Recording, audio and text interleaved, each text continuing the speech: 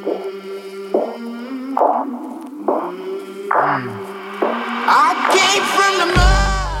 back to the Morning Brushback Podcast. I'm your co-host, Dan Blewett. I'm here joined remotely by my nemesis, Bobby Stevens. Bobby, how are you? Good morning. Good morning.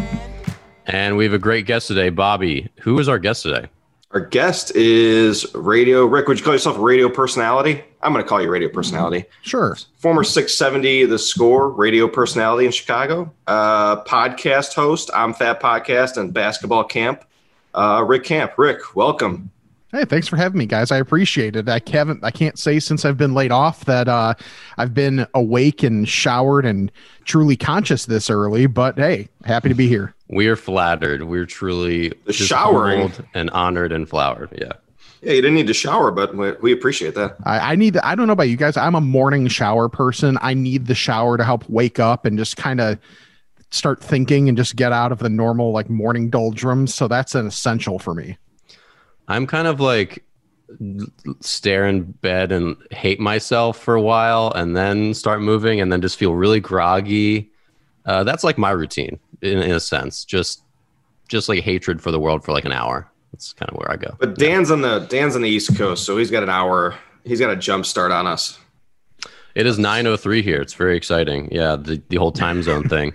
But Rick is also an experienced podcaster as well. You've got the I'm Fat podcast, which is very funny. And I love your. We had my former business partner design our podcast logo, which I think logo and design is incredibly important for people. Just giving you a try. Yeah, and I love your logo. It's this burger. It's got like I'm fat in it. It's funny. Yeah, one of our listeners who's a friend of Jay, the guy I do the podcast with, when we switched platforms, he made the logo for us and we saw it and we weren't sure what we were looking for, but we saw it and we were like, holy crap, that's it. That's exactly what we need. Like that's the essence right there. Yeah, that's how you want to feel about a logo. Is you want to look and be like, that's it. And sometimes it can take a long time to get to that point, but sometimes it doesn't. And it's cool when it's just like, bingo, print it. Yeah. Yeah, that's awesome. So you got a nice logo for the basketball camp too. Who designed that one? That's a former Score fantasy football expert winner, Steven Johnson, actually, who's like kind of dabbled in some graphic design. And I was looking for a logo. And after, getting badgered enough to actually start that podcast, which I'd been wanting to do for a while, but didn't quite know how I wanted to do it. And then, hey, I got some extra time on my hands, so I might as well get this thing going. And he was willing to help me out. I just kind of wanted it to look somewhat like a center court type design with it having look like he actually was on a court. So he gave me the kind of like color palette I wanted. And I'm so bad with art. The fact I just wanted to like be able to dictate it to somebody and hope to God they understand what the hell I was talking about. And he delivered big time, man. I love it. Yeah, it's a good logo. So Rick, you've been in the radio industry for a long time and now you're heavy in podcasting as well, but how do you feel about the space? I mean, you've seen this change a ton in your career. Mm-hmm. Tell me about radio versus podcasting. Over the last probably 3 years or so, I've really leaned towards, as a listener, enjoying the podcast space much better. Like if I look at my phone right now, the amount of podcasts that I have, like in Pocket Cast, that's the app that I use for listening purposes. I've got so many different podcasts and most of them are basketball related because I am a simpleton pretty much. I have very few like true interests and boy, basketball is the big one. So basketball and food, two of my biggest things. So I've leaned towards liking the long form where you truly have the leg room to tell stories and really break down like X's and O's if that's your thing, or just being more of a storyteller based on who you're listening to. You can just cater it much more to what you want as opposed to radio, where part of the challenge of radio and part of the reason I still love radio from being in the industry standpoint is you have to kind of fill both voids. And I know what I like that stations are doing now, that part of it's a bad thing, is that radio revenue is down. There's not as many commercials. So you just straight have more time to maybe go long form and change the format or the sound of your show. Like Lawrence Holmes that I worked with for a long time, his show, if you really listen to it, sounds closer to a podcast than it does a radio show. The only thing that's really different is he resets in the middle of it. Because like with a podcast, as I'm learning and I'm still working towards myself, you don't really have to reset as much in terms of who I am and who I'm speaking with and what the topic is, because you chose to hit play. You saw the description. So in theory, you have a good idea already. But I'm Dan Blewett, idiot. Yeah, you should know this already. I don't have to reset and say, hey, thanks again for tuning in. I'm here with Rick Camp and Bobby Stevens, my nemesis. Right. And you guys are smarter than me in terms of having your actual names on your Zoom screen, where once again, I'm a simpleton and I just have all lowercase and it's just my first name and my initial. Like that's pretty much it. Funny you mentioned that. One of our guests, and I won't mention him, but I hope he hears this. There's all those all those different fake names that you would use if you're like prank calling someone, like Mo Lester or he had his set at Drew Peacock and forgot to change it. And so he's like, hey, I need you to edit. I need you to cover that up and edit it. So we're like, obviously, of course we'll do that. Yeah. But it's funny that you mentioned that because he didn't realize, and he couldn't figure out how to change it once we were going. So yeah, the only time I ever think of it is when I'm already on a call and I'm looking at it. I never think of it any other time to be like, hey, moron, maybe you should change that. Nope. It's close. Me. It's better than it's better than Drew Peacock. Yeah. True. Yeah. So you're talking about Lawrence Holmes. He does his own, I think he does his own podcast. It's like 7 of them, I swear. Yeah, right. Like so it's a little bit about radio. How I guess working in radio for as long as you did, what was your experience as far as dealing with some of these guests, dealing with some of the, have you been starstruck talking on the phone with some of these guys, getting some people, maybe some, especially with the Last Dance on, I'm sure there's people on radio are trying to get all these former Bulls on, have you been starstruck by any of the people you've gotten on the radio, on some of these radio shows? I'm trying to think back because it was more towards the beginning, and it I don't know, it might sound, I don't know how it sounds, but like once you're in it for a while, a lot of the starstruck aspect kind of goes away. Like I know the first time I spoke with Frank Thomas, when I called him, that was a big one. Cause for me, growing up a White Sox fan, that was huge to get to speak to him, even if it was, just the basic interaction. When I was first getting to meet some Bears players, like before I was full-time, the last 3 years of the Doug and OB postgame show on 670 The Score, I was working with Doug Buffone, who is, legendary guy, and Ed Obradovich, 2 guys that maybe aren't in the innermost circle of like Bears defenders all time, but in that second layer, they are absolutely right there. And right. 2 guys that were really cool and just, they treat you, even though they're like, who am I? Someone that had worked at the Score like 1 year by the time I was working with them. Just interacting with those guys, different guests that would come in studio, kind of take away a lot of that. I think the first time I met Wani was kind of like that too. Dave Wanstead was another example of that. Because like, big personality. Yeah, I remember as a kid, I don't remember how we got tickets, but like with one of my baseball teams, we got tickets to a recording of the Dave Wanstead show. And it was after who were they playing? They blocked a field goal at the end of regulation to win the game. And it wasn't the Packers one. I think it might've been like the Dolphins or something. And I just remember going there and thinking it was so cool, first time in front of a TV, being part of a TV audience and all that kind of stuff. So they're not like the biggest names in the world that really got me, but like it's ones with like personal connections for sure. And then just some guys that might be a little lesser, but you just realize how cool they are. Like Pat Manley has every reason in the world to be a jerk if he really wanted to. I mean, he played the most games in Bears history, long snapper for the Bears forever. If they were ever to put a long snapper in the Hall of Fame, he would be in consideration for that. You would have to assume. I mean, the long snapper award for the best long snapper in college is the Patrick Manley Award.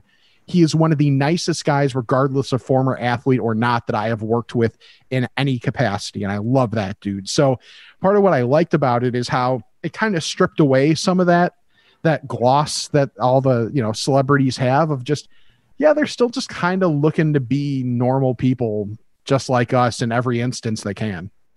Yeah. Right. I haven't seen the Michael Jordan Last Dance thing. It's on my list of stuff to watch because I don't actually watch much TV. Did you have any or many experiences with Michael Jordan? I'd obviously be well past his career, but where do you fall on MJ? Have you watched his documentary? Oh yeah, I watched The Last Dance. I recorded a podcast last night with Jack Silverstein, who's one of the best Chicago sports historians out there. He's actually in the middle of writing a book on the Bulls dynasty, so he had some great insights. That'll be up posting on Basketball Camp later today. Oh, awesome! And but I haven't interacted with him personally. But the random, everyone says when news happens, what the hell, put a call into one of Jordan's people. So like you do that and you just wait to hear the no, just to say you did it. But that's about as close as I've gotten. I mean, other people on those teams, I've had conversations with Will Perdue, who's, been the victim of some Jordan abuse, but also just, I thought he was one of the more underrated people that gave some quotes in The Last Dance, because he wasn't there a lot, but like what they chose to use from him was like really perfect and succinct in what he was able to say. And I thought it worked really well. Yeah, I've been following. I'm through episode 9. So I've got the last one to finish up, but I was just curious, how did you feel about it? Do you like how it was done? I had, going into it, I had different expectations of what it actually was. Surprisingly enough, I was really expecting more total team Bulls and more 98 Bulls. And you got everything Jordan. I mean, it was everything Jordan, back to, the infamous, like that embellished story of him getting cut from the varsity team, which wasn't, he just didn't make varsity as a sophomore, which everybody knows is like, okay, then he just played JV. Right. No big thing. And it's some major slight against his career. But how'd you feel about how I forget the director's name, Jason something. How'd you feel about how he did? I thought at times they got stuck between, do you do this on the 98 Bulls for the people that were mostly there for it?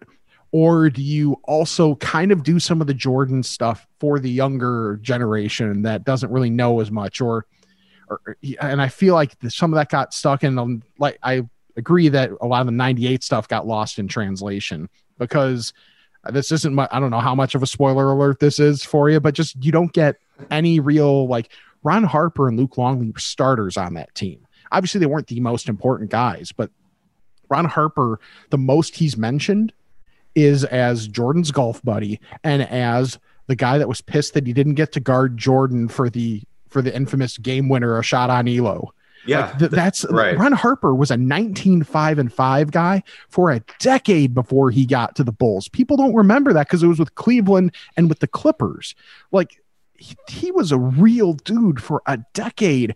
And then just his importance to the switchability of that team was huge for the Bulls. The fact that they were able to switch everything. I mean, it even gets brought up now, mind you, it was a play that the Bulls ended up losing on when Reggie Miller went the two-handed shove into the chest of Jordan for that game 4 winner in the Eastern Conference Finals. Reggie Miller said he knew they were going to switch. So he had Ron Harper on him to start. They knew they were going to switch and Jordan was going to take him. And that was why he kind of took the route that he did on that play. But like, Harper was huge. And then Luke Longley was the first Australian player ever in the NBA. And if you look into the fact that Luke Longley, if there was anybody that was going to get crapped on, it was Luke Longley from that starting lineup, but he always took it. He never really got mad about anything. And then you hear stories from other Australian players that have made their way over, how important Luke Longley was. I know on Facebook, Chris Anstey just put a post out not too long ago about the importance Luke Longley played in his career, being one of the other pioneers coming over from Australia. And think of how the NBL now plays a factor in the NBA with the high schoolers.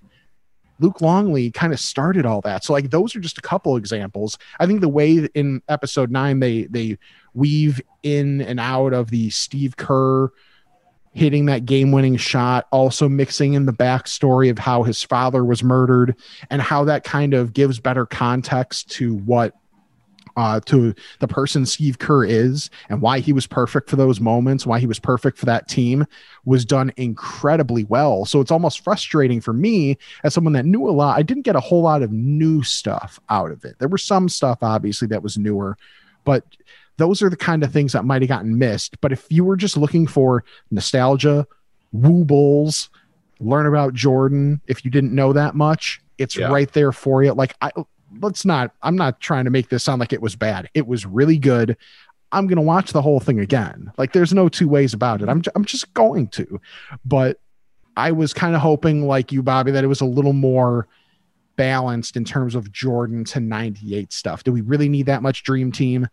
I don't know. If you just maybe if there was new footage of those infamous Monte Carlo practices, then maybe you put more of an emphasis on it, but there was nothing new that wasn't in the Dream Team doc that runs on NBA TV all the time. So that was probably my biggest thing, but there was a ton of good too. Like I do love some of the ways they wove in and out of a lot of the just like anecdotes. Like I think it was early in episode 9 when you first see the Utah Jazz, and apparently Brian Russell, the first time he plays Jordan, is smack talking him, and Jordan mentions, well, I already knew this guy's scouting report, and just how that played into it led perfectly to the final shot of his career with the Bulls. The Russell is awful at staying on balance when he has to move laterally.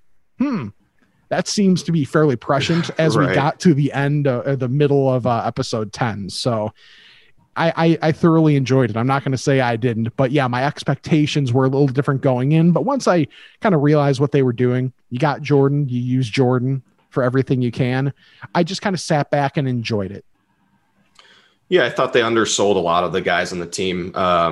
They talk about like Tony Kukoc had a huge game in Game 7 of the Eastern Conference Finals against the Pacers. He had 21, I think.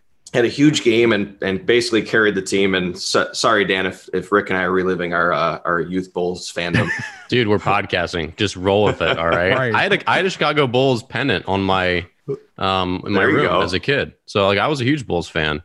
I just was on all the bandwagons, I guess, because I was from the Maryland area. But yeah, I just am not as deep as you guys. But continue.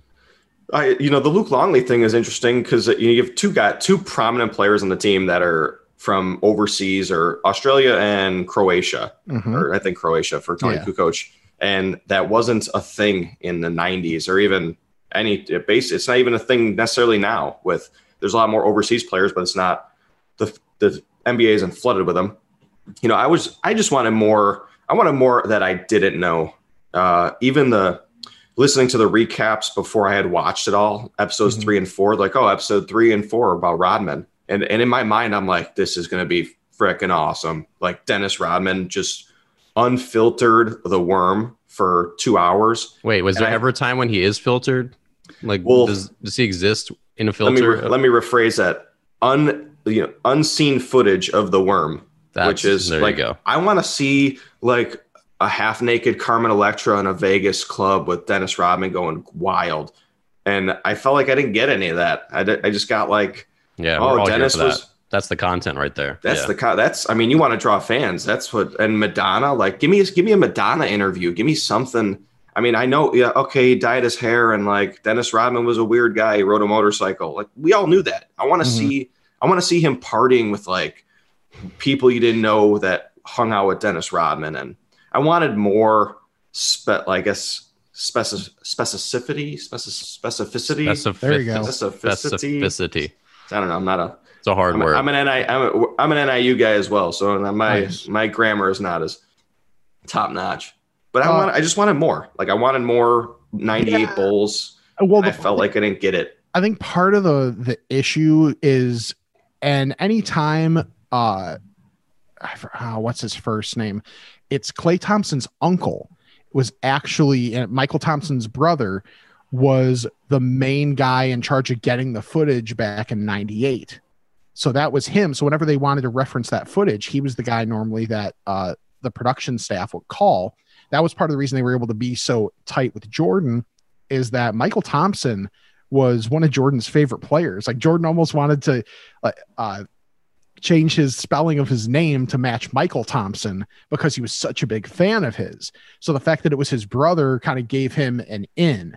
But the thing is, so much of it was just the basketball or the to and from basketball. There was, there just wasn't that much of the off days necessarily. Like you got the practice, the off day golfing where like Ron Harper and Jordan are kind of like awkwardly sitting on the same seat of a cart. Like you get a little bit of that, but yeah, like if we could have had video of Jordan going to Rodman's place to pick him up with Carmen Electra, like hiding in the back of the room. Yes. Yeah, that'd be great. But there's like, I'm sure Jordan's not thinking, hey, let me call this dude and get a crew over here too, or the other thing is that I would love if there was footage of, or just more detail on, is the end of year, let's get together. Everybody just like either brings something that they wrote and just reads it or says something about somebody on the team. And then they burned everything that they wrote as just kind of like this was our last meeting. This is the last time we're all going to be here together. If there was a way to be part of that. They did that, or you wish that existed? I wish that footage existed. They did that. The players, and the coaches did that, but that also could be something where they were just turned down because it was, pointed out that they went everywhere they were allowed to. There were very few instances where they said, just stay out of here.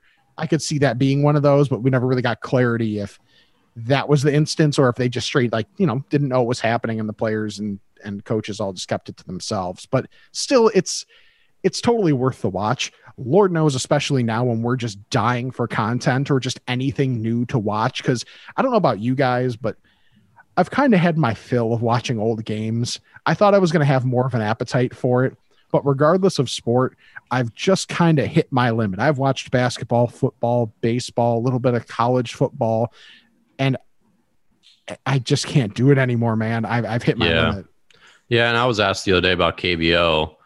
Hey, have you watched any KBO games? I'm like, watching a KBO game to me feels like watching a junior college baseball game when I don't have because Bobby and I train young baseball players. If I don't have a kid on a team, I'm not just going to go watch junior college baseball. That's what KBO feels like to me. It's like it's a complete why bother moment. Like I don't really, and I think this goes back to the point of sports. We're not hungry just to watch human beings swing a wooden bat at a freaking ball. That's not really what we're looking for. We're looking for the community of it, the excitement of it, the comparing my tribe to your tribe, like all those social aspects of sports, I think are what we really miss more. And it just happens to be baseball's time that, like, if this was basketball season, people would miss basketball, obviously, but still for, I think, the same overarching reason, which is we have something to talk about. We have something to root about. I can jab you and my team, destroyed you and came from behind and pulled out a tough win. That's what we really look for. But I could see Korean players swing the bat and throw the ball, but I could not possibly care less about that. Yeah, I have a hard time getting into it. I tried. I watched one inning of it, and I was like, you know what? I'm good. I understand there might be some great it's funny. I treat that the way a lot of people treat the NBA in terms of if there's an epic bat flip or something, it'll be posted everywhere. I'll see it. A lot of people do that with like their NBA content now, or really a lot of sports content in general, of just waiting for the highlights. And then, maybe you get some of the extra context around it a little bit later if you even care for that. But yeah, that's why, like, as much as players might hate it, narratives matter. Narratives matter, maybe not in every single instance, but in a vast majority of instances, just for the sake of keeping people interested. I mean, especially with this Jordan doc, there were so many people that are either not basketball fans, either never were, or just not anymore, that were willing to watch that because of Jordan or because of Rodman, because they were, bigger than basketball personalities, or just because they were fans of the 90s Bulls. They were maybe in the Chicagoland area and they were just so huge that you couldn't ignore them, that type of thing. So, and all that stuff matters. So when you're just seeing, like you mentioned, just guy performing a sport's actions, Yeah. All right, fine. I'm just not going to choose it 9 times out of 10. Yeah, for sure. Have either of you watched the Beastie Boys documentary that was on Apple TV? I have not. No one? I have not. I've got to catch up on some music docs. I watched the Miles Davis one. That's on Netflix. That one is pretty fantastic. I've got a couple others. Like I have a note in my phone of other ones that I want to see. I think the Beastie Boys is on there. Let me check this real quick.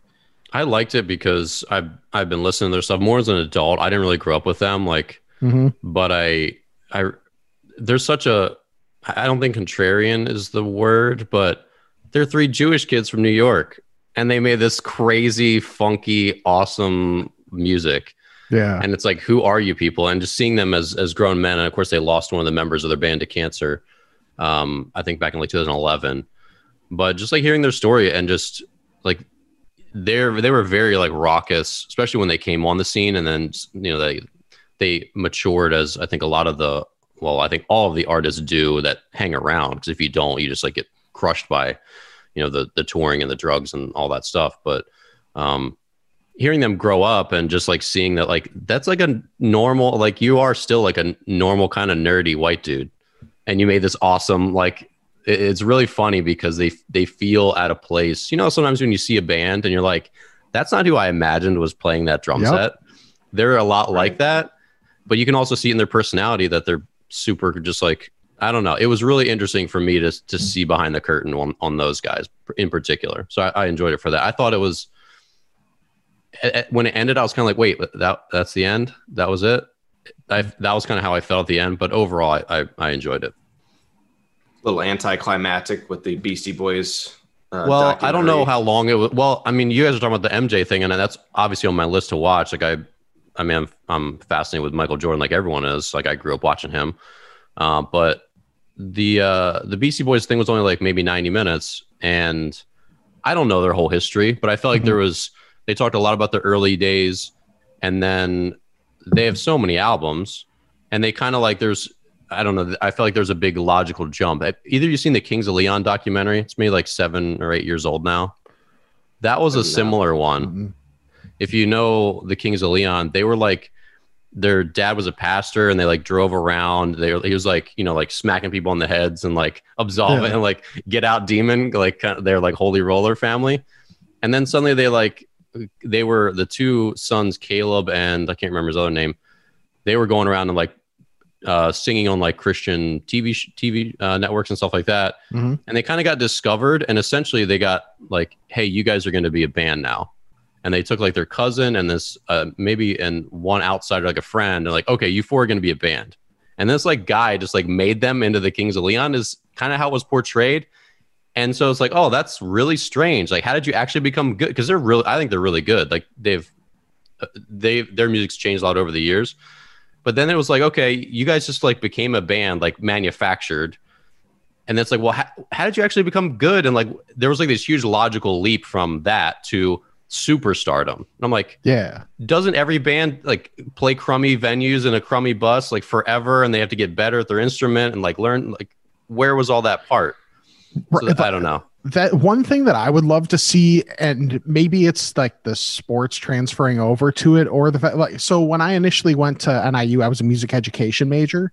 So a lot of that stuff is really interesting to me. So I would love to have a doc of just about those people, the people that are putting the bands together, that hear 1 or 2 voices and be well, if I paired that with this guy that I heard from here and this person that I heard from here, that really makes a whole lot of sense for a whatever type of band it is. And not even as much as the car wash style, boy bands. That one seems it was just much more, there was a template and you just kind of fill the template. And at that point in time, it was really hard to screw it up.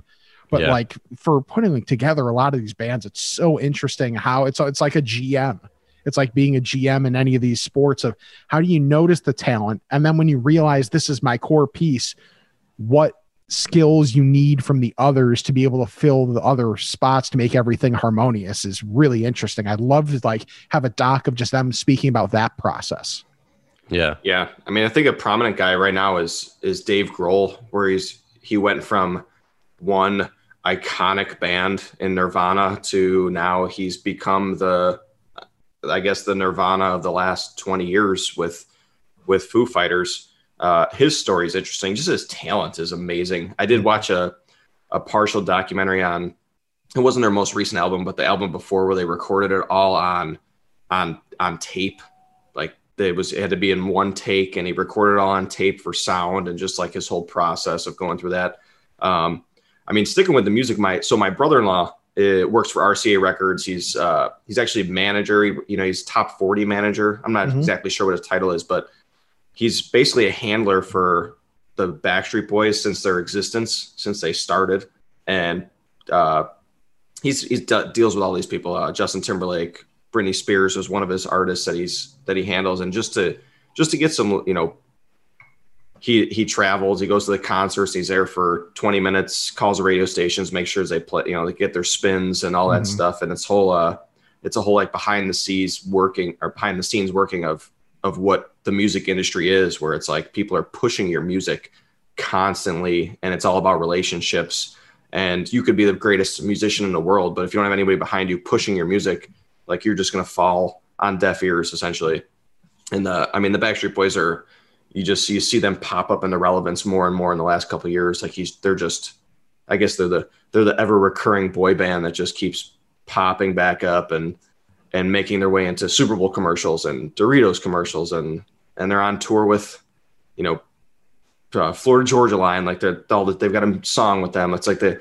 Why are you so up on the Backstreet Boys, Bobby? Like, what's happening right now? No, hey, you don't like the Backstreet Boys? Get out of here, Dan. No, I get it, because it's one of the moments that made me feel older is when I realized I'm getting targeted for nostalgia now in everything. So like you mentioned with the commercials, bands that are a little bit younger, like maybe Florida Georgia Line's like, hey, if I can leech on to these guys to maybe get a little bit more of that slightly older demo than maybe what I'm getting normally, I understand that's 100% a thing. I mean, everything, I watched on Netflix, there's The Toys That Made Us, and I watched the one on Ninja Turtles and the ones on Power Rangers, and they just 100% from the start of that, just to help it launch, targeted everybody that was like a kid in the 90s. Yeah. So all that stuff is right. It's right there for us right now. Who's your spirit Ninja Turtle? Always been Raphael. Yeah, which is kind of been against a little bit, because I've always been kind of known as a slightly nicer, more chill person. But then I guess when I really get going, Raphael comes out. So I've always been a Raphael guy. Interesting. 3 Raphael personalities in the same podcast. Interesting. He's the rebel. He's the rebel Ninja Turtle. Yeah, he's headstrong for sure. Did you guys see the video where they did the middle-aged mutant Ninja Turtles? No. Oh, please send it to me. Yeah, I'll find it now and I'll send it to you, because it is so good. I don't want to spoil it, but they hit every note perfectly, and Raph is the one that you're like, well, yeah, if anyone was going to be this guy, it was him. So he's on his 3rd marriage and second time in rehab or whatever. Oh yeah, he's asking for money, that type of thing. Sounds in character. Yeah, it's perfect. So yeah, okay. You guys get a chance. I'm excited. I'm excited. Yeah. No, The Toys That Made Us was cool. I watched a bunch of them. I mean, there's just a lot of backstory to everything, obviously, right? But just seeing the one on Legos, on all this stuff, it was fascinating. I can't remember some of the other ones I watched. I watched these when I was in Chicago in January. I watched a bunch of them, but I grew up with Ninja Turtles and Ghostbusters. I had my Ghostbusters backpack, my trap, slide that out and suck them in. I mean, it's funny how we crave nostalgia. I feel like, especially in this quarantine, you're just looking for comforts. And no better time to bask in your childhood stuff and eat some Kraft macaroni and cheese, with SpongeBob shapes. Even though that's not really my childhood, that was my sister's childhood, and I watched that with her. But yeah. So what have been some of your quarantine comforts? Let's transition into food a little bit, since you're fat and your podcast is fat. I'm fat. So what are your creature comforts at the moment in quarantine? It doesn't have to be food related. I'll start food wise, pizza rolls, because our oven is down right now. Like we were like, we're starting to smell gas. Let's turn this off. So, but we just haven't wanted to have anybody come out and look at our oven at this point. So we're operating without an oven. So we got to be a little creative. So pizza rolls have been a big one for me. We found clutch to find a new pizza places. Like I moved just over a year ago to Lombard. I'd lived in West Chicago, then out in DeKalb for college, and then over to Geneva initially when I got married. And so moving to Lombard, I just didn't quite know the area as well, but found a clutch pizza spot. So the Sunday tradition has been pan pizza from Gulliver's in Oak Brook, and then have that while watching The Last Dance. So that's been a Sunday tradition for me. Outside of that, food wise, we do a lot of quesadillas of different varieties. If we have, a lot of times we'll just have ground beef. So we'll just do something like that. Or sometimes it'll just be a cheese quesadilla because I don't know, sometimes we'll do grilled cheese. Sometimes we'll do that. I have a very simple taste palette here, so it doesn't take a whole lot to please me in that regard. But yeah, so food wise, pretty much anything involving cheese or elements of a pizza of any kind are right there for me. And then I've just been doing a lot of TV related stuff. So I've watched The Wire through a few times. So my kind of comfort thing has been rewatching that again. I'd never seen The Sopranos, and I just started this past week. So I'm like 5 episodes in. Yes. So I can't wait. I watched a good amount of that. Yeah. Like I knew I was hooked in the second episode when Paulie is bitching about how the Italians didn't take advantage of the coffee industry. Yeah. Spoiler alert for anyone that hasn't seen Sopranos. Yeah, episode 2, so whatever. But okay, 2 things we're gonna need to discuss. One is gonna be pizza, because I have very strong opinions on Midwest pizza, because I lived in Central Illinois, in Bloomington, Illinois, for the last 9 years. I sold my baseball academy there, and now I live in DC. But I grew up on New York style pizza. So we're gonna come back to that in a second. But first, you're gonna have to take my food personality test. Okay. This is something that I would use on kids in my academy just to break the ice. You have a new, 12, 13-year-old kid. They're nervous. They're intimidated. They're in a weight room for the first time. Just like breaking the ice, because everyone is united over food. Number 1, what's your favorite childhood sugary cereal? Cinnamon Toast Crunch. Oh, man. All right. So this is opinion, but there are correct and just objectively wrong answers. Yes. As you all know with food. Of course. That's the number 1 answer. So good job there. All right. I'm good for Family Feud. Yep. Macaroni and cheese. Do you choose the shapes, the tubes, like the standard, or shells? Ooh, if I can get the shells, you get the shells, but I am perfectly fine with your standard tubes. Interesting. No, that's the wrong answer now. That's an objective. They like squish between your teeth. They're like eating rubber hose. They have like no cheese retention. No, that's a trash. It's a bad take. In the tube. Oh no, but no, the shell has the best cheese retention. That's why I like that one the most. But I think if you tear it out, there's the shell, and then the other 2 are just kind of there, and then it depends on the shape. Like if you give me a specific shape and I can kind of give it the eyeball test of, okay, how well is this thing going to retain the cheese? Then maybe I'd put that specific type over your standard tube. But no, the shell is the best in that scenario. Okay. I accept the shells or shapes, because the shapes, I think the cheese retention is good, but I will agree that like when a couple shells stick together and they got that like the cheese stuck between, they're a little bit al dente, it's pretty solid. Yes. The Velveeta is like its whole other animal, but it's just a box for variety here. Okay, number 3, cilantro or no cilantro? It kind of depends on the day for me. I know that's weird. That is weird. It's usually it's terrible or I love it. Yeah, I'm a terrible person. What are you, Bobby? I'm a no cilantro person. Yeah, I lean no, like I default no cilantro, but there are times where, depending on what it is, I'll allow it, and it doesn't ruin my meal. It doesn't offend your body like it kind of does mine. Right. Okay. Number 4, cottage cheese. Do you A, love it or hate it? And B, if you do you eat it on something savory like toast or crackers or fruit? Never find myself eating it. I don't think I hate it. I'm just kind of like, okay, it's fine. It's there. If someone presents it to me, I'll eat it, but I don't choose to eat it really ever. That's correct. That's correct. There, nobody chooses cottage cheese. Cheese. It's just Here's my texture. It's the texture. It is a bad texture. It's an objectively bad texture. And I am so big with texture. Like Jay and I talk about texture all the time of how there are things like a sliced tomato. If I'm going to have insides are just like it's like wet. It's like a wet. Which is cracker. Weird because when you think about like my pizza sensibilities, like Gulliver's sauce is a little chunkier, but it's not chunky to the point where it feels like you're just chomping on the inside of a tomato. It's got just a little bit of chunk here and there to where it's not offensive, but this taste is so good. Mm-hmm. And same with like Lou Malnati's. That's my default, like of your standard deep dish places, your chain deep dish places. That's my go-to, even though they have a chunkier sauce. But yeah, like just having a slice of tomato, I'm out on that.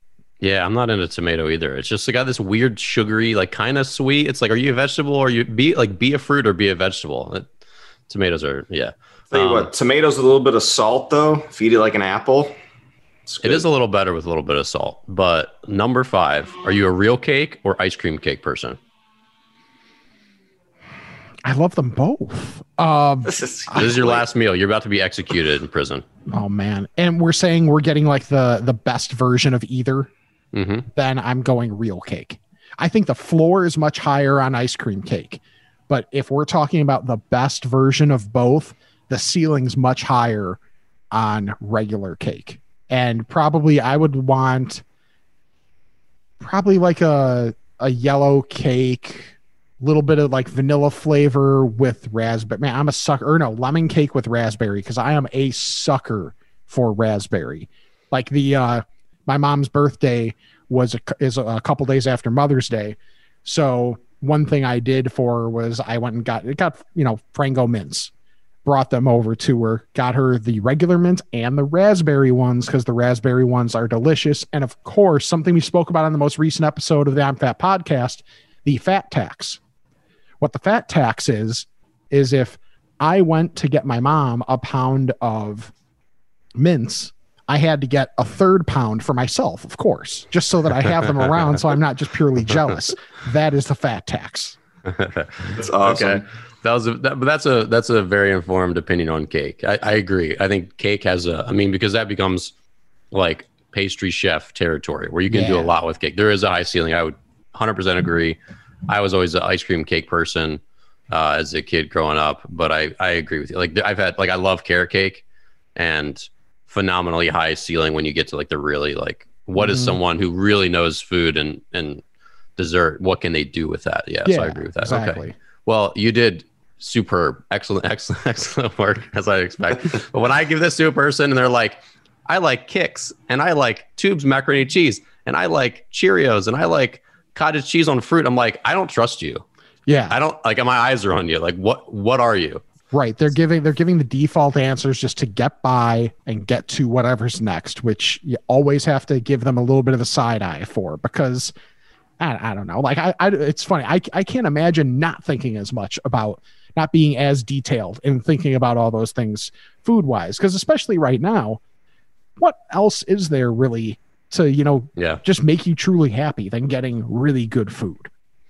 Yeah. So, and what kind of psycho buys Kix for their child?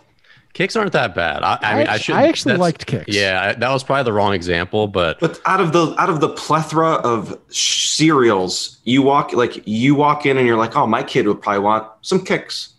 Like, no, your kid wants Captain Crunch. Kix only like the berries. It's stepping them down from Captain Crunch. That's what Kix are. They're a middle ground between Cheerios, which are disgusting. Feeding your kids Cheerios is Honey Nut Cheerios. They're delicious. Cheerios. They're great. Yeah, and Kix are in that same realm, like lightly sweetened. Yeah, see, like I'm big right now on like the middle step. So I haven't gone down to like healthy cereal yet, because let's be real, that's probably just never going to happen. But right now I'm on a big honeycomb kick and Golden Grams. Oh, Golden Grams are incredible. I put them in the sugary category. Do they have less sugar? You think I look? Well, you said you were stepping down. So I assume maybe I guess I'm just like thinking, well, it doesn't have a cartoon character with it. That means it's healthier. Low sponsorship. Yeah. Well, that's how you have to rank your cereals, right? Like if you're buying for a child, you look at the box. Yeah. If it's got Trix and it's got an animal on it with a beak or whatever, you buy that for your kid. Mm-hmm. And then you get to like Honeycomb where it's like, oh, normal packaging. I guess this is adult cereal. And then Honeycomb has some sort of don't they have like a bee or something? They have something, right? Do they? Yeah, but then you get to like Raisin Bran where once they start advertising fiber content, it's an adult cereal. Like you need your bran flakes. You're not regular enough to not buy this cereal. Well, with Golden Grams, and they're a fascinating one. They're soggy in like 44 seconds. It's like, I think it's one of the soggiest cereals. What's your take on this, Rick? Okay. You guys are not going to like this. No, I don't know anybody that likes my take on this with cereal. Okay. I eat cereal with no milk in the bowl, but a glass of milk on the side. Interesting. What? That's an odd. Hold on. You're right. I do hate that. When did you start doing this? Were you like 9 and you just decided like, hey, this logistically doesn't make any sense for me? I am very logistically motivated, but I don't remember when I started that. It might have been always. I just don't have any recollection of like eating cereal with milk when I was younger. It probably happened at some point. I just don't really remember. It's just always made sense to me of why would I want to risk my cereal getting soggy when I could just have the milk on the side to wash it down and keep the integrity of the cereal. So it's not a race against the clock. But do you feel like, but then you're like, it's fully hard, dry. The milk, I mean, you're not like holding it in your mouth for a while. No. Like doesn't it need like to take a little bit of the edge off? Like it has to have a little bit of like invasion. No, I'm good. Especially with like eating now honeycomb. Honeycomb's a little softer by nature, but like Golden Grams is pretty rough, but I don't really care. I'm much more sensitive to heat when it comes to like my mouth and thinking about that kind of stuff than to that kind of texture. Okay. It needs a pre-soak. It needs like, before you go in the public pool, they make you rinse like that. Mm-hmm. Your cereal needs a rinse. Who really wants to go into the public pool if you have to? Your cereal bowl is the public pool. I'm avoiding the public pool.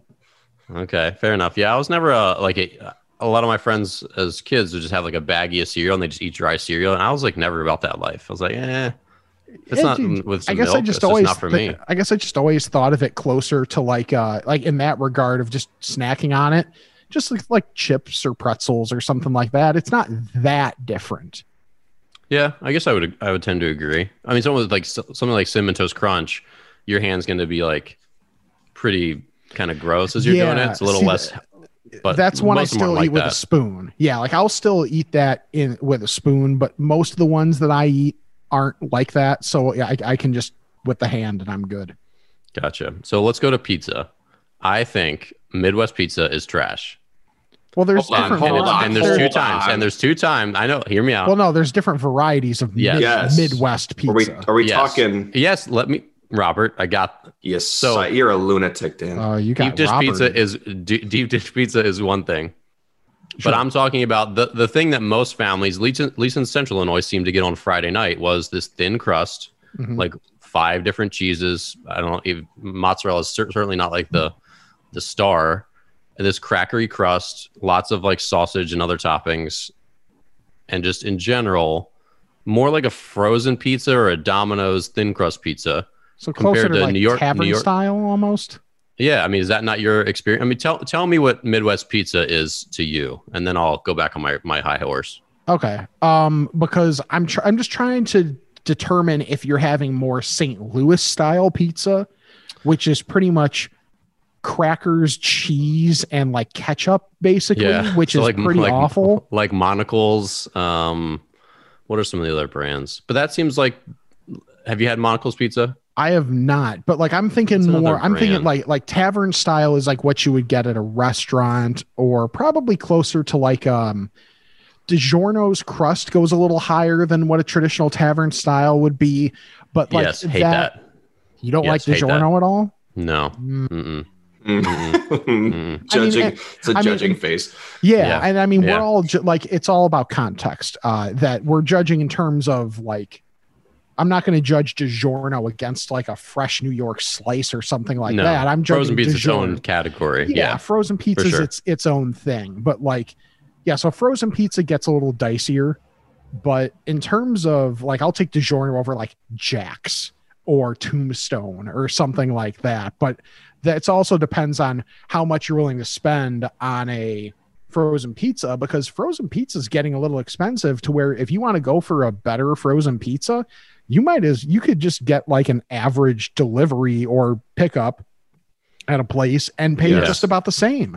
So at that point, it becomes a cost thing. But yeah, I think tavern style is more traditional. But then you have Detroit, which has its own pan style, which is a whole different thing too. So, don't paint all us Midwesterners with, that broad brush, because, we've got some discerning factors there. We all may be, well, at least I'll speak for myself and most people in the Midwest. We may be slightly iffy looking and fat and simpletons, but there's a little bit of differentiation there. Yeah, I think it sounds like what I'm describing then is the St. Louis style, the thin crust, weird cheese, ketchupy tomato sauce. That was like the prevalent one in Central Illinois. Not much deep dish down there. They have like a Giordano's location, but again, like that's not what people like really pick up every Friday night to like get their weekly pizza with their family. No. So, but yeah, that's a luxury pizza, but that's a special occasion pizza. Deep dish is special occasion pizza. So where do you fall on New York pizza, Rick? Oh, I love it. Yeah, New York pizza is really damn good. Like, I like getting sometimes maybe not a totally burnt crust, but getting more your wood fire-ish type thing. And New York, it's not that totally different. I'm here for grease, shockingly. So I'm here for the bigger slice. It's a challenge. New York pizza is really damn good. I am here for it. I would still take a tavern style Midwest pizza probably over a New York slice, but it's a great option that I'm not going to turn down if I'm offered.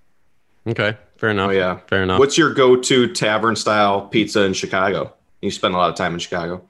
It's funny, when I was working in the city, I was so rarely stay after work, because at least the last year I was taking the train, or before I was driving, and I'm like, I just want to get out of here, because I was living at least 45 minutes away. So I didn't stay around very often, but what are some of the places we would get that?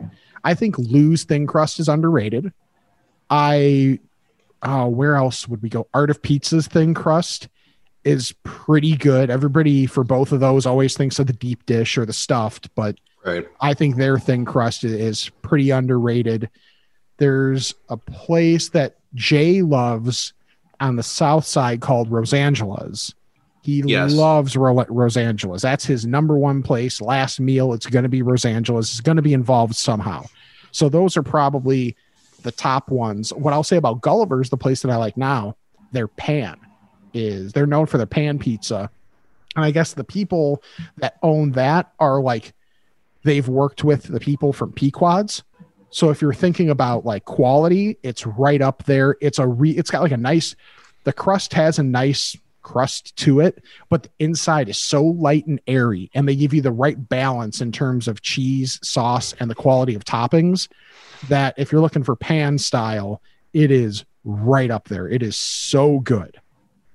I like Pequod's. Yeah. Bobby took me to Pequod's for the first time, and I like it a lot more now that I tried to read or listen to Moby Dick on an audiobook. So I now know what Pequod refers to, the boat. Nice.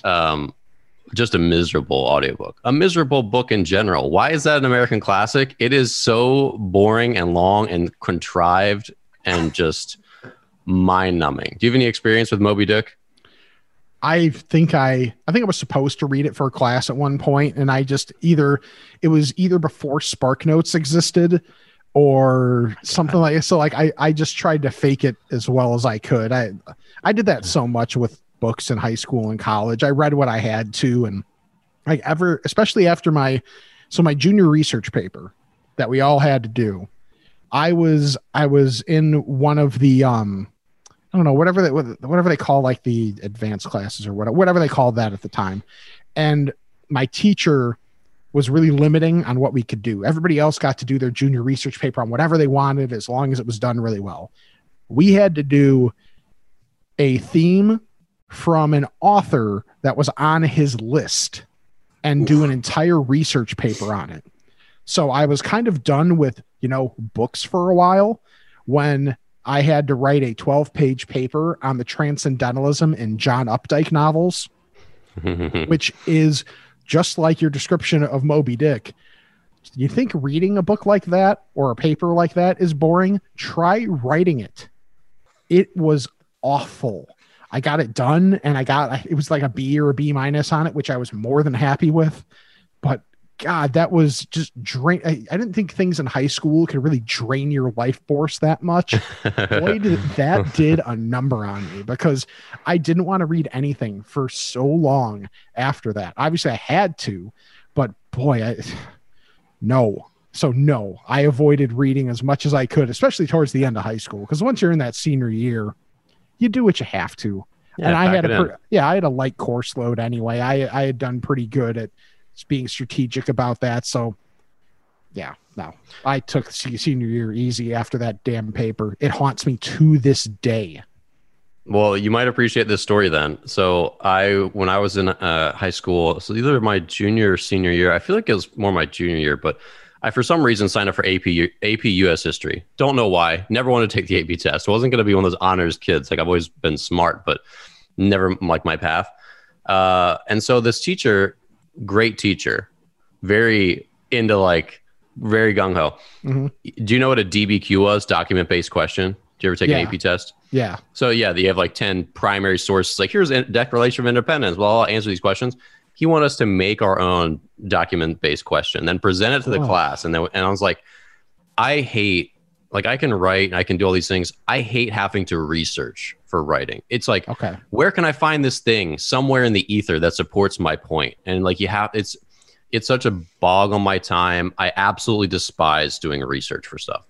So what was this question? But he said we had to find actual primary sources, go through the microfiche in the library and find whatever to support our points. I'm like, this is literally my nightmare, my hell. I hate this. So I did what every kid should do, and I calculated my grades for the year thus far and the midterm and the final, and figured out what I would need to get on the final if I took an F for the quarter. And turned out it wasn't really that bad of a grade, because if I could still get a C if I got some relatively attainable number. Mm-hmm. So I didn't do it. And it was literally the only assignment for the whole quarter. And we showed up, and all the desks aligned in a big U shape. He just goes around and he goes, "Hey, all right, where's your thing?" I'm like, "I didn't do it." And you saw this thing go off in his head, whereas never in a million years did he ever consider that answer would come out of any of his students' mouth, that it could just possibly just not be done. I just didn't do it. You're a rebel, Dan. He didn't talk to me ever again, basically. But I got the grade. Whether I had done that or didn't do it, I still was getting essentially the same grade for the year. Nice. And I was like, I'm going to save myself this suffering. I could either suffer and get a C or not suffer and get a C. Which one would you take? Right. So I don't really look back on that I do look back on it with fondness, because I know how painful that would have been. But I feel a little bad, because he was a genuinely really good teacher. But yeah. And so you ruined he tells this story to his teacher buddies, sitting around round table. It's I had a kid one time just not do it. Just didn't do it. Shows up, nothing. This is you gave him a story for his life. Well, I think you sent him to therapy. Yeah, right. He's still there. He's still there. It's all on the table. But what do you think about? Here's the thing about life, Rick. And maybe you agree with this. Let me know. Should we do more than we need to get the exact result that we want? Or should we do exactly what is needed to get the result that we want? I think it's hard to do that theoretically, because if it's something that is beneficial down the road. Like, as an example, so here's an example. I brought him up earlier, and maybe it's fresh in my mind because I spoke with him yesterday. So the thing that you hate most is what Jack Silverstein is fantastic at, and that is the old line from The Wire from Lester Freeman, "You have a gift for the paper trail."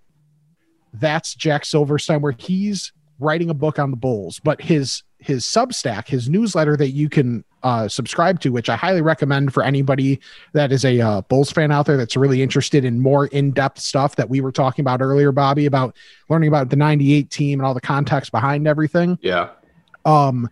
That he's fantastic at finding the old articles that give the proper quotes, that give the details that he needs for, you know, his book or for the newsletter. Cause he's really being a genius about it, of basically saying, well, all this is just the raw form of what I find, and I'll put that in the newsletter. And then obviously as he's writing the book and kind of curtailing everything and putting it in the proper context, he just repurposes it for the sake of the book.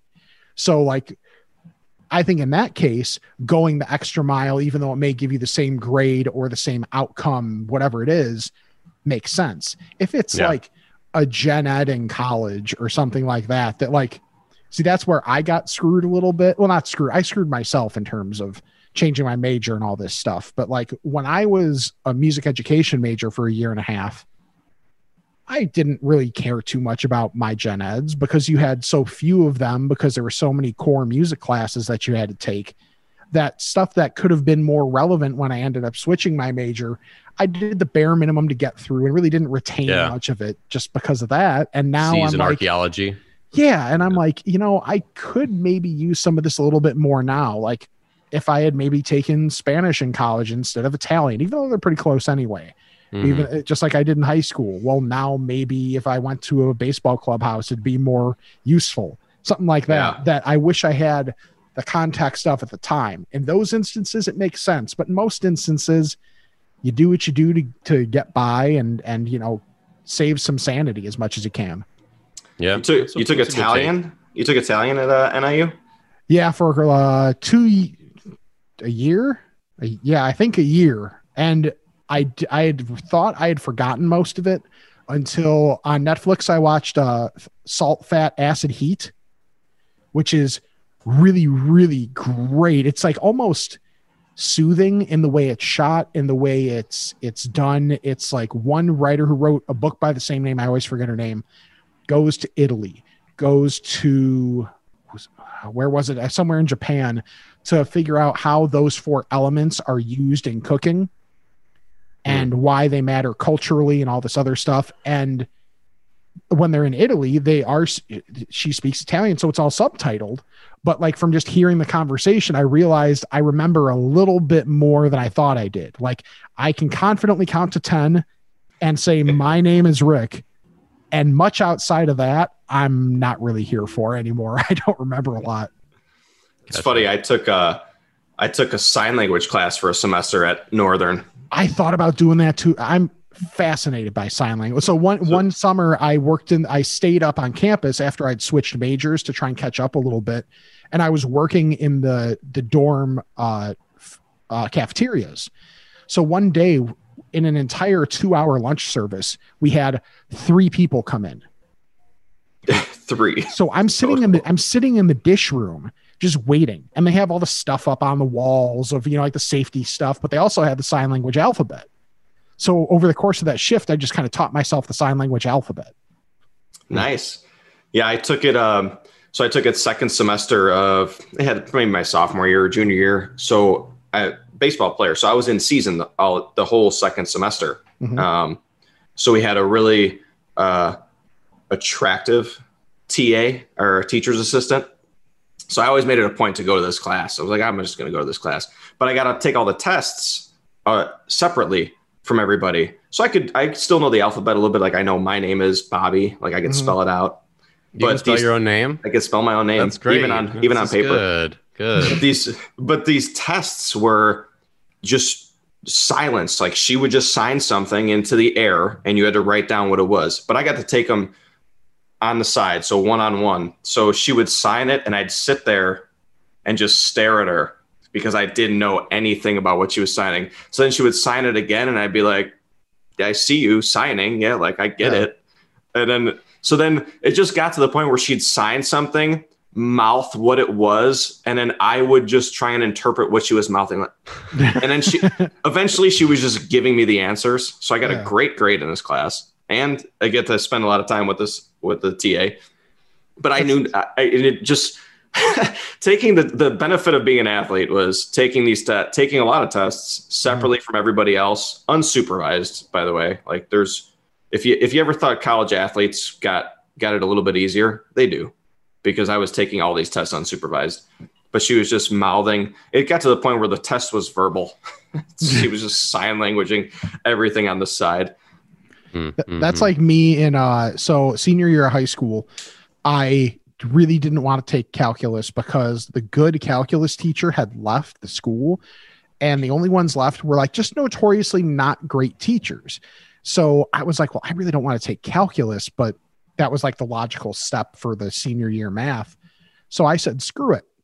I'm not great with computers, but I know a lot of my buddies are taking taking computer science. So I took comp sci. And for me, I had done zero programming at this point. And this was the first year. I think we were writing Java or something like that. So my friends got so frustrated with me. Like I understood the real basics, but they would get so frustrated with me trying to understand next level concepts in terms of being able to write my code that each project, someone would just say, okay, screw it. Just I'll send you my code. Just change the variable names and we'll call it a day. So that's how I got through senior year math, was just because everybody got frustrated and they didn't want to have to go step by step with me. So they just let me copy. There you go. And here we all are as grown-ups. Well, what's funny is that they always threaten you with your permanent record at like every stage of your life as a kid. And then there's like never a permanent record. Yeah. It's fascinating. So I have to touch on my NIU nostalgia for a second. Oh, yeah. What's your go-to pizza up at NIU? Because I have thoughts. And what's your go-to just restaurant in general? Like late night. My number one food item are the cheese nuggets from Pizza Pros. Yes. Okay. Slam dunk. Yeah. That's the only correct answer. Yes. It's not Burritoville. No. It's not Lucalo's. It's Pizza Pros cheese nuggets. RIP, by the way. Yes. For Lucalo's. Yeah. The beer nuggets that I went there once to pick them up. And then I had been told, no, just always get them delivered. Well, I went to pick them up, and then I learned why you always get them picked up. Because not a great place you ever want to be in. Now the beer nuggets from Pizza Villa are good, but Pizza Villa is expensive. The potato salad from Fatty's is one of the only ways I will consume mayo. Interesting. So I'm very anti-mayo, but there are very few exceptions, and that potato salad is one of them. I worked at Papa John's when I was there, so I learned how to make Papa John's pizza edible. So here, I'll not big on ranch either. I'm very odd that way. So let me give you. That's a very Midwest thing. The pizza and ranch thing is very Midwest. Yeah, I don't like that at all. That my wife will do that from time to time. Like not even all on the time. Frozen pizza where it like kind of needs the help. I won't. I'd rather put hot sauce on it. Something like that. Have you ever had Old Bay on pizza? I haven't. So when I do a frozen pizza, and I go to the Red Baron brick oven, which is $3.50. It's actually very, very good. I covered in Old Bay. It's really, really good. You should try it. I will. Try it. So here's my ultimate. Here was what I would get from Papa John's when the owner wasn't managing that night, and you could pretty much just make what you want and take it home with you. So you take the thin crust, which their thin crust in and of itself is actually not bad. It's decently flaky. So it's a solid thin crust. Okay. Now you do that. You then put a layer of the garlic butter, because the garlic butter was actually solid. That's the key to these places, is they got to have the stuff that's cheaper actually be good, because it covers the other stuff not being as good. So a layer of that, a layer of cheese, a second thin crust goes the opposite way to to capture the garlic butter goodness and the cheese goodness in there. Regular sauce, crushed red pepper, on the bottom. I'm always big on the toppings being underneath the cheese so that you get some of the grease in there and the extra flavor oozing out. Then the pepperoni, the cheese, and then your seasoning type junk. The seasoning packet at Papa John's is huge. That is the key. And it's only like a quarter.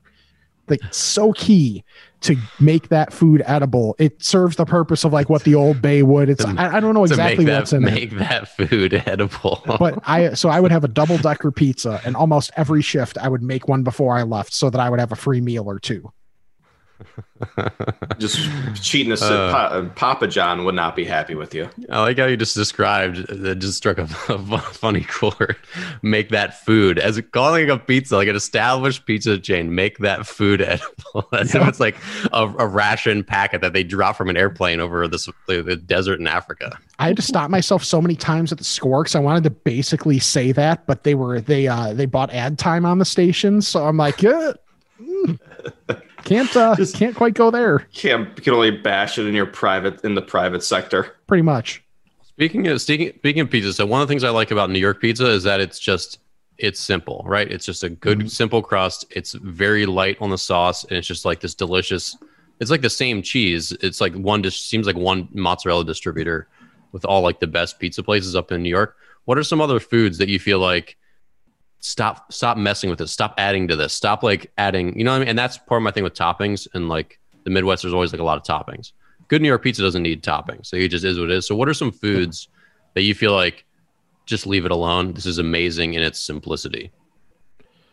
That's a really good question. Like grilled cheese obviously falls in that category. Sure, of course. Yeah, grilled cheese falls in that. Like, I'm not that big on like the boutique versions of a lot of things. Like, that seems to be the trend now, is let's just be smarter than everybody else on everything. Yeah, chicken and waffles is a good example of that. Yes, very much so. I think even just sometimes how much people will do to chicken, like, just calm down, man. Like, there's a place that's in, Jay and I talk about it on the I'm Fat podcast all the time. It's Fry the Coop. There's one, I always forget. I think it's one in Oak Lawn. There's one in Elmhurst, which is the one that I go to. And then I believe there's one on the north side of the city somewhere. I'm not exactly sure where, but they just do hot chicken. And it's very simple. They have a variety of rubs that you can choose, and that's it. They do chicken and waffles. They'll throw it on a sandwich, and they'll give you strips. That's pretty much it. And then they make sure. Yeah, it's like a Gene and Jude's, if you're familiar. Of chicken. Gene and Jude's, for those listening, is the best hot dog place in the world. Yeah. Rick, thoughts? Dude, I never spent any time in the city, man. Like, I'm good with. Gene and Jude's is River Grove. That's not too far from where you're at. Okay. See, I'm embarrassingly bad. Like, I grew up Western burbs, but like far enough west where to go to the city was kind of a trek, and we never did.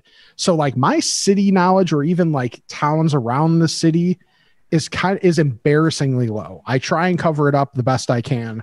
I've learned a bit, obviously, in my time being in the city every day, but it's embarrassingly low. Like, if it's Western burbs, I got you. If it's DeKalb, I got you. You know, Southern burbs a little bit too, but no, I fully own the fact that I'm brutal in that regard. I think a lot of people grow up that way. Like, I grew up, my family, we didn't really go to Baltimore. That was the closest city. And like, if I didn't, like, I'm a city person, so I've like sought cities out deliberately in my adulthood. Mm-hmm. But if I hadn't, I'd be the exact same way you are. I feel like that's pretty normal, honestly. Like, Bobby's always lived in the city, and like, I seek cities out, but I think your condition is probably more normal than anybody's. Yeah, I don't like it as much though, because as much as I fall into my my normal patterns, and I don't vary too much. Like, when I go to a restaurant, if I have something that's really good, it takes a lot for me to try something else then from there, because it's like, well, I have back to the well. Yeah, I have a guaranteed great experience right here, or I could try something else and it might not be as good, and then I'll be mad at myself for not getting the same thing that I always get. So it's a trade-off. But yeah, I do wish I was more adventurous in that way, in terms of just wanting to seek it out when I was younger. I do it a little bit now. Like when I would go see people, you know, I would always just tell them, like, wherever you think I should go, that's where we're going. Gotcha. Yeah, take a good recommendation in the city. Yeah. Well, what do you got on Italian beef? Sorry, Bobby, I beat you in there, man. Be faster. Sorry, man. Radio. It's tough to beat Portillo's. I mean, I agree with that. Like position. Portillo's is great. I've got Bona right by me. I had Al's once, and it was really good. Don't get me wrong, but I just think it's really tough to beat a Portillo's beef. Portillo's is magic because they always have, like, somehow, while, you know, we go through everything that's happening with everybody cutting back on employees and whatever in any context, it doesn't matter, sports or anywhere else. Portillo's always has 50 people, it feels like, working. They get their food out real quick, and I'll be damned if it's not delicious every single time, no matter what location. So Portillo's has some sort of wizardry where they, you know, they actually seem to pay people okay, and they work hard, and they're able to keep them employed even when, you know, the economy can take a downturn or there's a damn pandemic going on. So props to Portillo's on every level. Are they still open? I assume they probably are, right? Yeah. Their drive-throughs are just like asinine. They've like, gotta at be least It's insane. and yet they still get your food out in a relatively, like, you don't feel offended by the time that it takes to get your food now compared to what it normally was. Yeah, and Portillo's always, I mean, for people who aren't in the Midwest, Portillo's is this amazing Italian beef and hot dog joint, and they've grown to a bigger chain, and they do serve. I mean, if you go in Chicago, like near that McDonald's in the middle of the city near Michigan Avenue, there's a huge Portillo's, and it's insanely busy during the weekends, the summer, and then just like any mealtime in general. But they have a system, and they churn people. And if you are in the drive-thru, Portillo's is noticeably longer than any other. It's not like fast food. Like, you're getting real food pretty fast, but it's noticeably slower than Chick-fil-A. Like, whatever. It's not that. But Bobby, you don't like this take, do you? I don't. I know you don't. I like Portillo's. I'm partial to Bona beef. I mean, I've got my specific, you know, standalone beef places. Johnny's Beef in Elma Park I grew up on. You know, Mr. Beef in the city on Orleans is a slam dunk. I'm partial to Bona beef if we're talking, you know, Portillo's quality, because I went to college with you know, one of the sons who now basically runs a lot of the Bona beefs, and he runs a lot of the operations. So if there's a Portillo's and a Bona in relative proximity, I'm going to Bona beef. That's fair. It's not like it's bad by any stretch. I think they're really close. Yeah, I like them both. The thing with Portillo's, Beef Shack in St. Charles. Oh yeah, I've been to Beef Shack. Very good. Very good. Yeah, that one surprised me because it's like you go up to it and it doesn't look. It's not a great looking building. That's how you know it's good. I know. That's how you know it's true. On the last podcast that Jay and I did, we did ways you can know that a restaurant is good, and it's like if there are cop cars there, it's good. Because the cops always know the good food in the area. That's a big one. If you see someone really old is working in the kitchen, that is clearly family and not just like, you know, a cheap, you know, someone that's going to work for cheap because they're still living in the 50s or something. Like those are some surefire ways that you can tell if a place is fantastic. Oh yeah. You know it's good when you walk up and it feels slightly dirty, just slightly dirty, not maybe unsanitary, but it's like they just don't. Those two people back there don't have enough time to totally clean the place, so they make it presentable. Right, John Taffer might yell a little bit, but once he tries the food, then he'll be okay. He loves it. Yeah, and if you were to ask them, like, hey, you know, this place could be a little cleaner. Do you want me to spend time cleaning the nooks and crannies, or do you want me to make a damn sandwich? Like, good point. Okay, do what you're good at. Yeah. Okay. Yeah. So Rick, you talk about I got to touch on this. I put it in my notes. It's 2 episodes ago on your OMFAT podcast. You and Jay talk about Malort, and I'm sure you talk. Amazing. Good job. Sure. So I sent a bottle of Malort to Dan, and Dan's familiar with Malort. I've bought it before. It's my go-to shot. So I'm in that I'm in the party of I actually like Malort, and I can get into the reasons why. I see you sweating over there talking about it. To be fair, I'm sweating anyway. It's because so I live right by a fire department and train tracks, and we don't have central air. So I close the window that's normally open just so the sound's not coming in too bad. So it gets a little warm. And just did my laundry yesterday and haven't put everything away. So I put on one of my heavier shirts this morning. So I am a little damp. Mm. So Malort is obviously, it's a Chicago thing. It's an acquired taste. So I've sent it to a few people that have been on the podcast. They've sent us some videos back of them sharing it with, friends and family, and how terrible it actually is the first time you have it. Where do you fall on Malort? Where's your love-hate relationship with Malort? I mean, maybe it's because I only had it the one time, but the one time was enough. I'm out on Malort. I feel like it's seriously one of those things, and maybe it's because of the people that I knew that were first bringing it up were the more always having to be on the front edge, hipster type people that were no, it's great. It's, because it's I swear people were just trying to make sure that they liked it because it's a Chicago thing. And I'm like, I just don't like it. That's all. There's too many other options. It's objectively bad. I mean, just objectively, it just tastes seriously terrible. If we did a blind taste test of stuff, just purely on that, out. I'm just out on it. There's too many other delicious things that I could have a shot of or drink instead that maybe I could acquire that taste, but I have no interest in acquiring it. So there's my reasoning right there, is that I have yet to find those other alternatives that I think are better than Jameson. I don't like Jameson. Wow. I'm not a Jameson person. Tequila, you give me Patron or Casamigos shot, that's my least favorite. But why do you try to like Malort so much? It's just objectively bad. I don't you put in work over the years. Well, it's definitely what Rick said is you want to like it. I think I don't dislike the aftertaste. So the Malort, the initial taste of Malort is really it's not bad. It's, I guess, comparable to any other shot.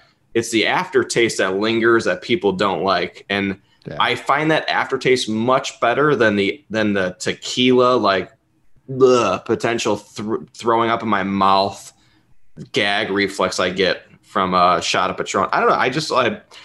I'm not gonna. Gross. I'll give you that. Tequila's disgusting. But it's as a shot, or are you cool with it in a mixed drink fashion? I will drink it in a mixed drink. I will, but it's as a shot. Tequila is like a punch in the. It's much more of a punch in the face than Malort. Do you have any booze that you can't have anymore because of either NIU experiences or anything else? Yes, NIU Clementine vodka. Oh, Clementine Svedka. Yeah. So going to the liquor store at the tender age of 19, getting a bottle of Clementine vodka and taking lemon drop shots. So if you're not familiar with the lemon drop shot, you take a shot of the vodka, you have a lemon with a little bit of sugar on it, take the lemon, bite into it, lemon drop shot. Now, after you have a dozen or so of those, you start reusing the lemons, and then you get a little, then the night gets a little hazy, and then you wake up sometime the next day not feeling so hot.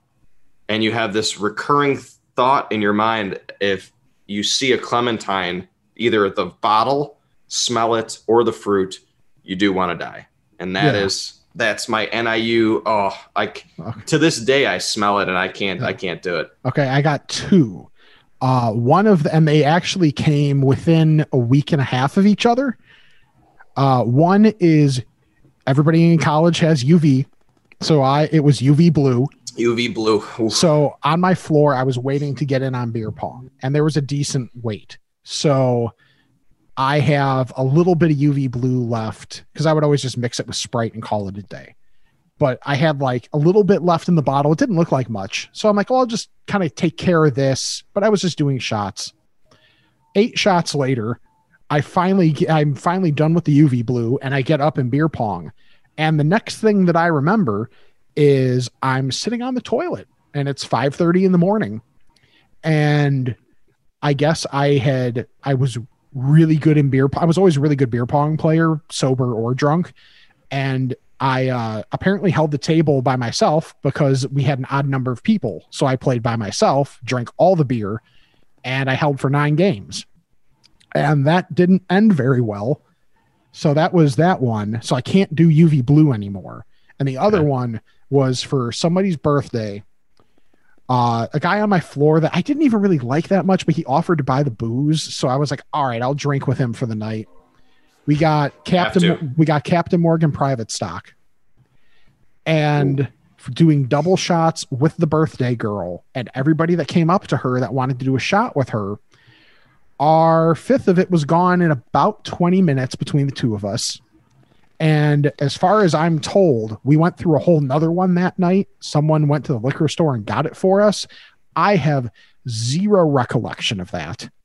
And so the Captain Morgan private stock is off limits completely because that was my worst night. My buddies I was able to get back to the room past the cops in the dorm because I was in marching band for all 4 years I was at Northern.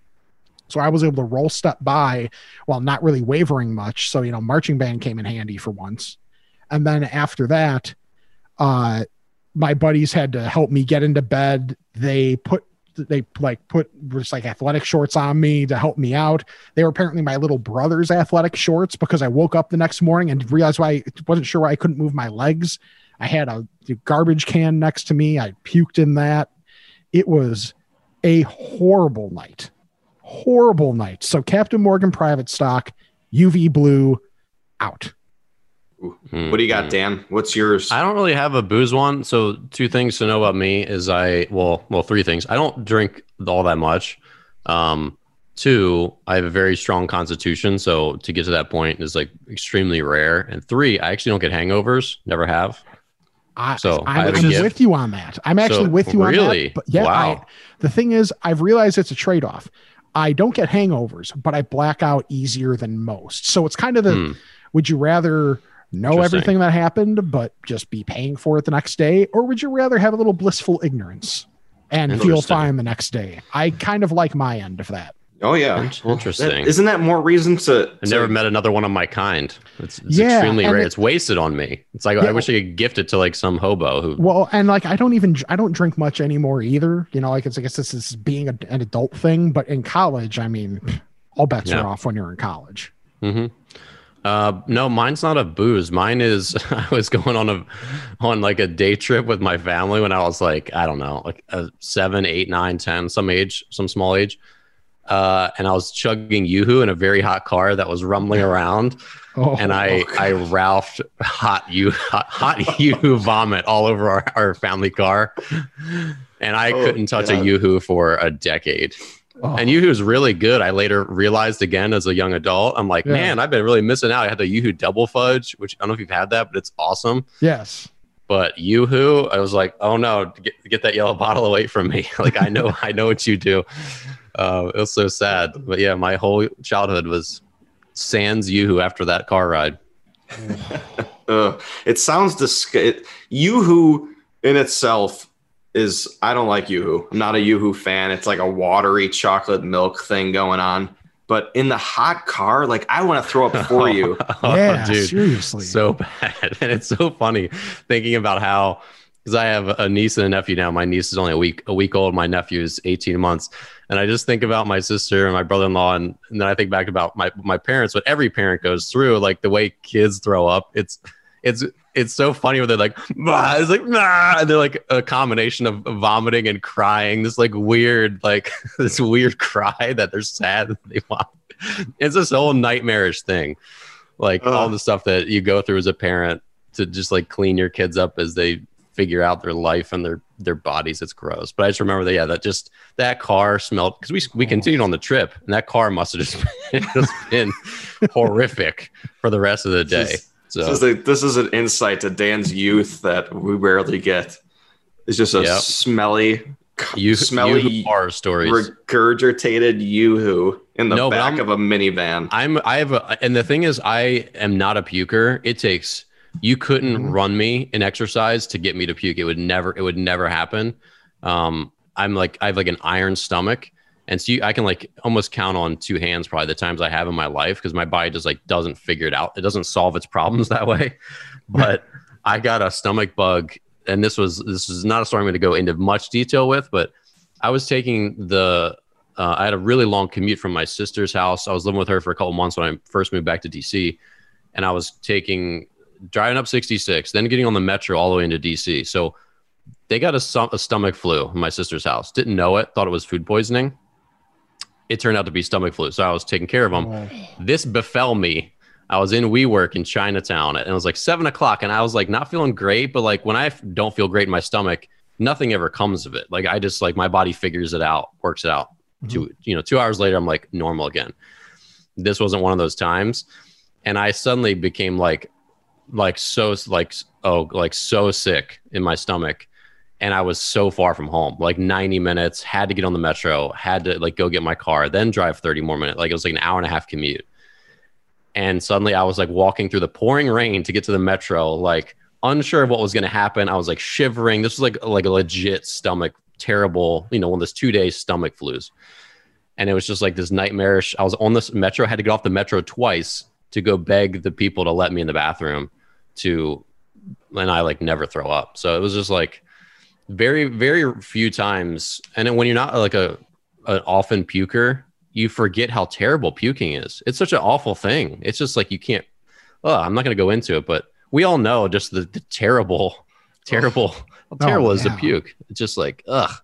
And I'm lucky that I don't have to go through that very much, but yeah, being a long way from home when you don't know how you're going to make it is not a fun feeling. So I'm going to throw up just thinking about you drinking Yoo-Hoo as like a 10-year-old in a hot, like I'm picturing you locked in a hot van with no crack in the window, and your parents only left you with a Yoo-Hoo. So I'll tell you another Yoo-Hoo story. This is unrelated to vomiting. 10 years later, I was on a canoe with my buddy, and I had like made up with Yoo-Hoo, and we were out fishing on this canoe on this little reservoir. And, canoes are famously unstable, right? So I have I was like in my bathing suit. I think I had my t-shirt or something. So I had like my t-shirt, my car keys, and then like a 4-pack of Yoo-Hoo double fudge. I'm like, hey man, I'm going to get out of this. I gotta piss. I'm going to jump out of this canoe, piss in the water, come back in. Okay. I jump out. As I go under the water, I come back up. Do you know what I see? A capsized canoe. I jump out. The whole thing turns over. But the Yoo-Hoo, I guess, flipped over perfectly, where it took it was either my shirt or like my cargo shorts or whatever I was wearing before I put my bathing suit on. It took it and pinned it like a concrete brick to the bottom of the reservoir. So suddenly my car keys were now at the bottom, and they're still, as far as I know, at the bottom of this reservoir, pinned to the bottom of the seabed by a 4-pack of very cold and still delicious Yoo-Hoo double fudge. So if you're in Harford County, Maryland, and you want to go find my old car keys to a car that doesn't exist, and some just pristine, cold 10-year-old Yoo-Hoo double fudge, it's there for you. Scavenger hunt.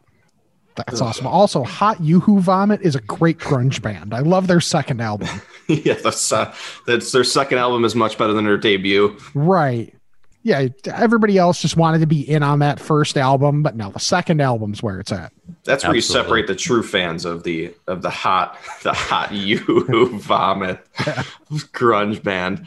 Oh, I have to turn this off and go throw up. I'm gonna throw up thinking about Yoo-Hoo. Well, let's go on a good note. So, Rick, what would you say is, before we ask you where people can find you on the web and all that stuff, what would you say that your number one favorite food would be? It's pizza. I'm not going to overthink it.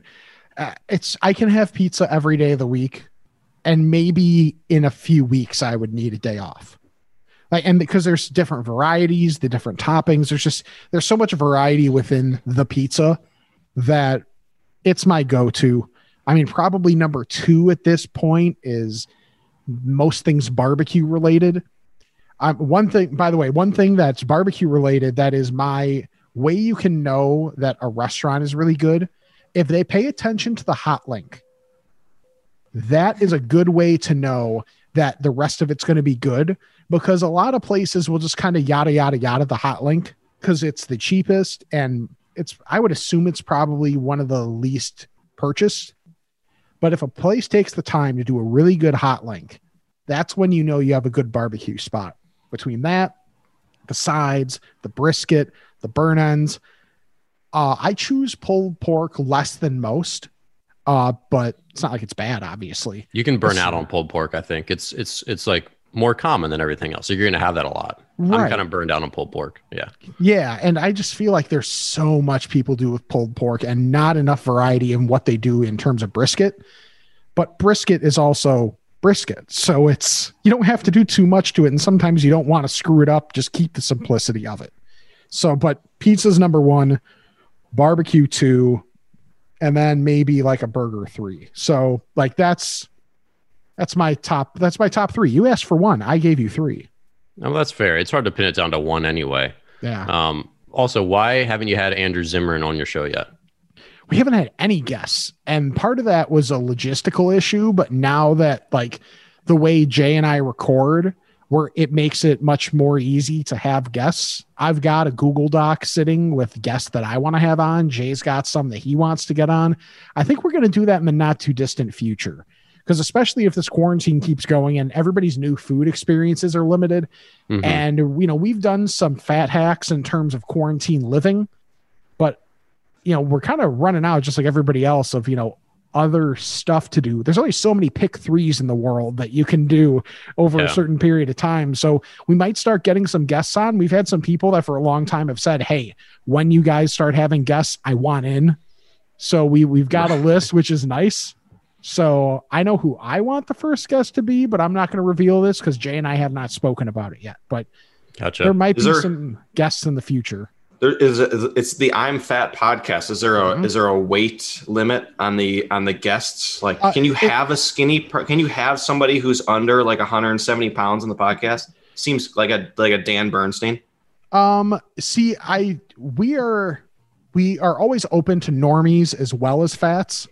So the thing is, if you have some people have a fat lifestyle and are blessed with they don't gain weight no matter what. Their metabolism is incredible.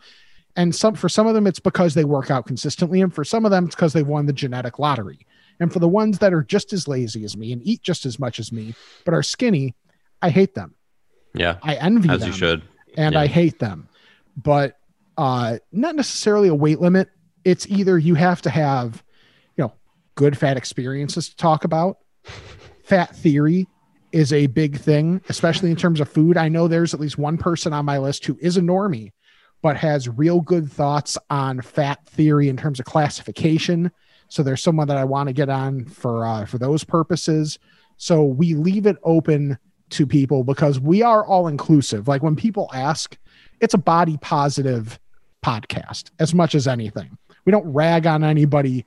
If you want to get skinny, all right, cool. You can still listen to us. We may, give you a little bit of the side eye, but we won't banish you completely. Mm-hmm. That's your own choice. But just, still know and still have those. Everybody has those things. Everybody can relate to the amount of things, foods that, regardless of your diet or whatever you're trying to do, if you get an opportunity to have X, whatever X is for you, you're taking that opportunity. Or if there are people that are former fats that vicariously live through our experiences, or normies that just don't have our sensibilities, but love hearing about them. So we're all inclusive, but in terms of guests, you have to have some sort of fat quality to you. Yeah. It sounds like the fats community is very accepting. Yeah, very much. I mean, we're not that picky. Food, people, otherwise, whatever. Well, yeah, I listened to Andrew Zimmern on Guy Kawasaki's podcast. Mm-hmm. It was really, I've watched his show a ton when I was younger, and it's just a cool, not pushing him on you. I'm just saying it was a cool conversation, and he's an interesting guy. It was interesting just to hear some of his story behind the bizarre foods thing. But yeah, he's much more adventurous than I could be. Like, I'm pretty much a wimp when it comes to, like really out there stuff food wise. you're not a big eating testicles kind of guy, Not particularly. raw hearts. So No. To each their own, whatever.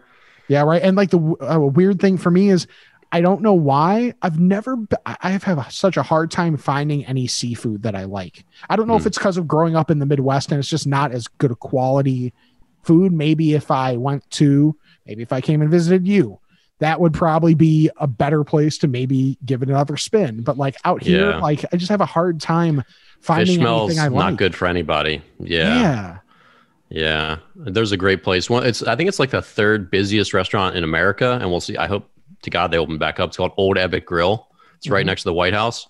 They do like seafood happy hour from like 11 p.m. or maybe it's like 10 p.m. to close every night, and great oysters. But again, it's like, you're right. It's super like right out of the sea, very fresh.